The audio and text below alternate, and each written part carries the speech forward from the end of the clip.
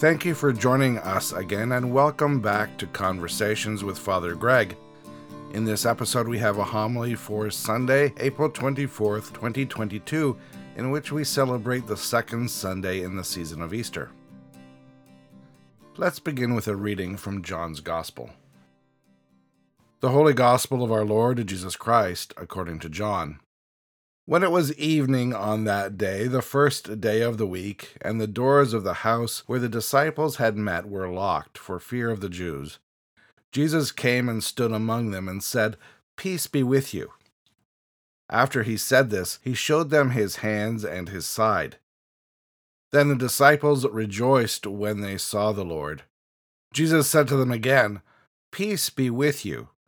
As the Father has sent me, so I send you." When he had said this, he breathed on them and said to them, "Receive the Holy Spirit. If you forgive the sins of any, they are forgiven them. If you retain the sins of any, they are retained." But Thomas, who was called the Twin, one of the 12, was not with them when Jesus came. So the other disciples told him, "We have seen the Lord." But he said to them, "Unless I see the mark of the nails in his hands, and put my finger in the mark of the nails and my hand in his side, I will not believe." A week later, his disciples were again in the house, and Thomas was with them. Although the doors were shut, Jesus came and stood among them and said, "Peace be with you." Then he said to Thomas, "Put your finger here and see my hands. Reach out your hand and put it in my side. Do not doubt, but believe." Thomas answered him, "My Lord and my God." Jesus said to him, "Have you believed because you have seen me? Blessed are those who have not seen me and yet have come to believe." Now Jesus did many other signs in the presence of his disciples, which are not written in this book.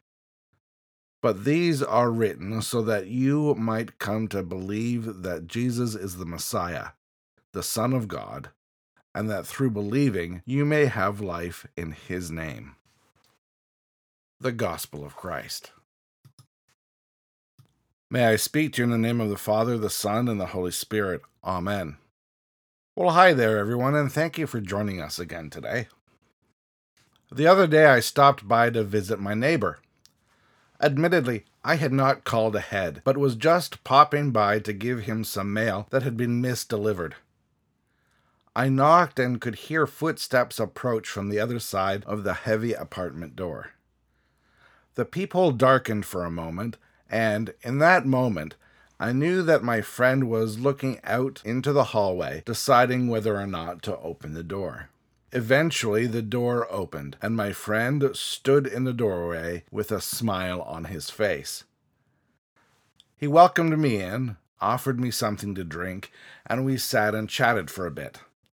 It was a pleasant visit, and I doubt whether it would have happened if my friend hadn't trusted me enough to open the door to his home and invite me in. Our gospel reading for today comes from the second last chapter in John's Gospel. In the first portion of that reading, we read about some of Jesus' early appearances to his disciples after his resurrection. These encounters, particularly as they pertain to St. Thomas, are quite familiar to many of us.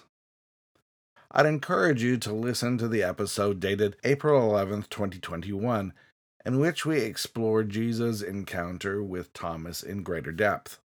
I've included a link to that episode from last year in the notes for today's episode. But in this episode, I would like us to focus on what John includes in his gospel immediately following those early accounts of the resurrected Jesus. John writes, "Now Jesus did many other signs in the presence of his disciples, which are not written in this book. But these are written so that you may come to believe that Jesus is the Messiah, the Son of God, and that through believing you may have life in his name. John is being pretty direct here. He is not offering his reader an exhaustive day-to-day account of everything that Jesus thought, said, or did during his ministry. John's goal is to give us enough information to make an informed decision about whether or not to believe in Jesus as the Christ, the Son of God. Dr. Renee Schreiner observes that the Greek word that is often translated into English as either faith or believe can also mean trust. She writes, the nuances of the Greek verb range from trusting in something or someone, relying on something or someone, to believing something is true. The English word believe has a predominantly cognitive emphasis. Our brain either assents or it does not. Trust, on the other hand, is more relational and exists on a spectrum, often encompassing the feelings that influence our thoughts and actions. Hence, we often associate believing with our heads and associate trusting with our hearts. Rereading our passage from John's Gospel while embracing the nuance of trust inherent in the original Greek, we find it reads like this. Jesus' words to Thomas, "Do not be distrusting, but trusting." And, "Are you trusting because you have seen me? Blessed are those who have not seen and yet have come to trust."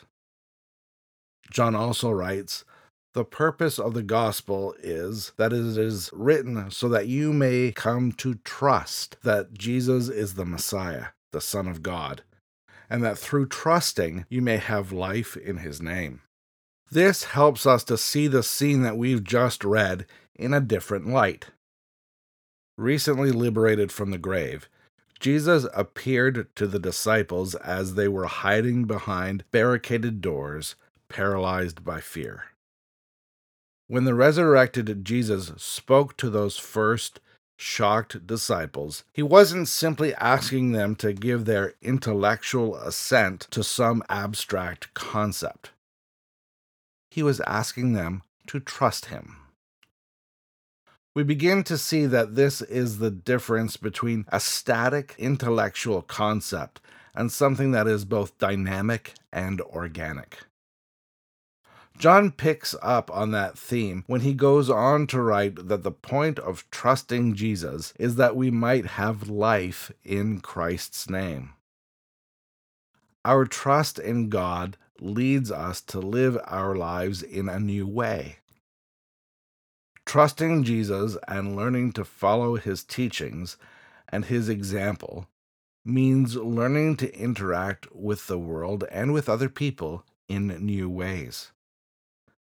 After all, Jesus is the one who taught his disciples to love those who hate them and to pray for those who mistreat them.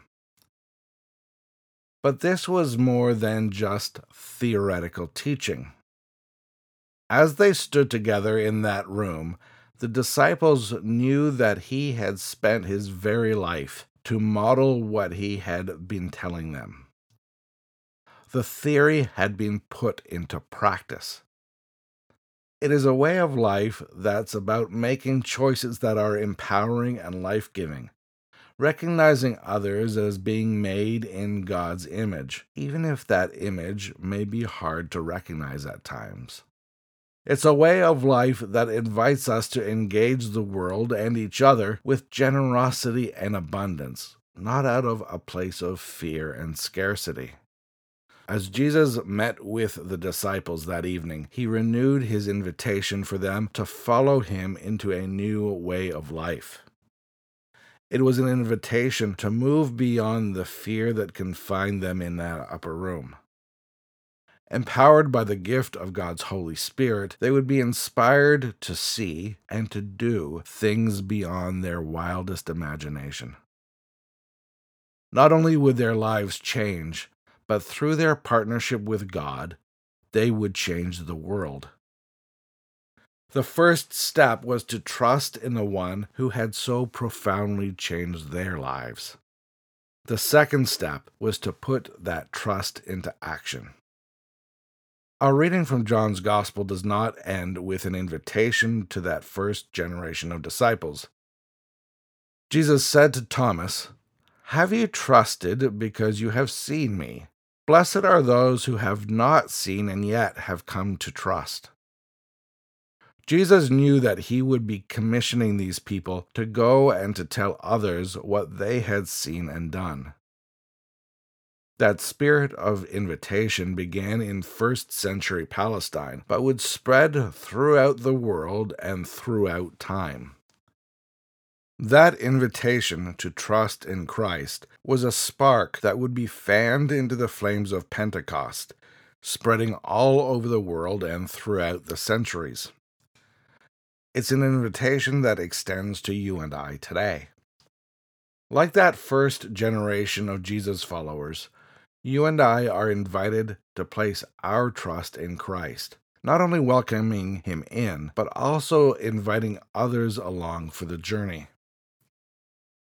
The good news is that accepting the invitation to trust does not mean that we must have everything all figured out. Like Thomas and the others, we are welcomed with our questions and our doubts. Like starting out on a journey, this is an invitation to begin a relationship that builds and grows over time. As we journey deeper into relationship, we welcome others along the way. Let's pray. O God, our beginning and our end, accept our doubts, heal our desire for certainty, and by your Spirit's gentle touch, make us a people forgiven and forgiving. Through Jesus Christ, the giver of peace. Amen.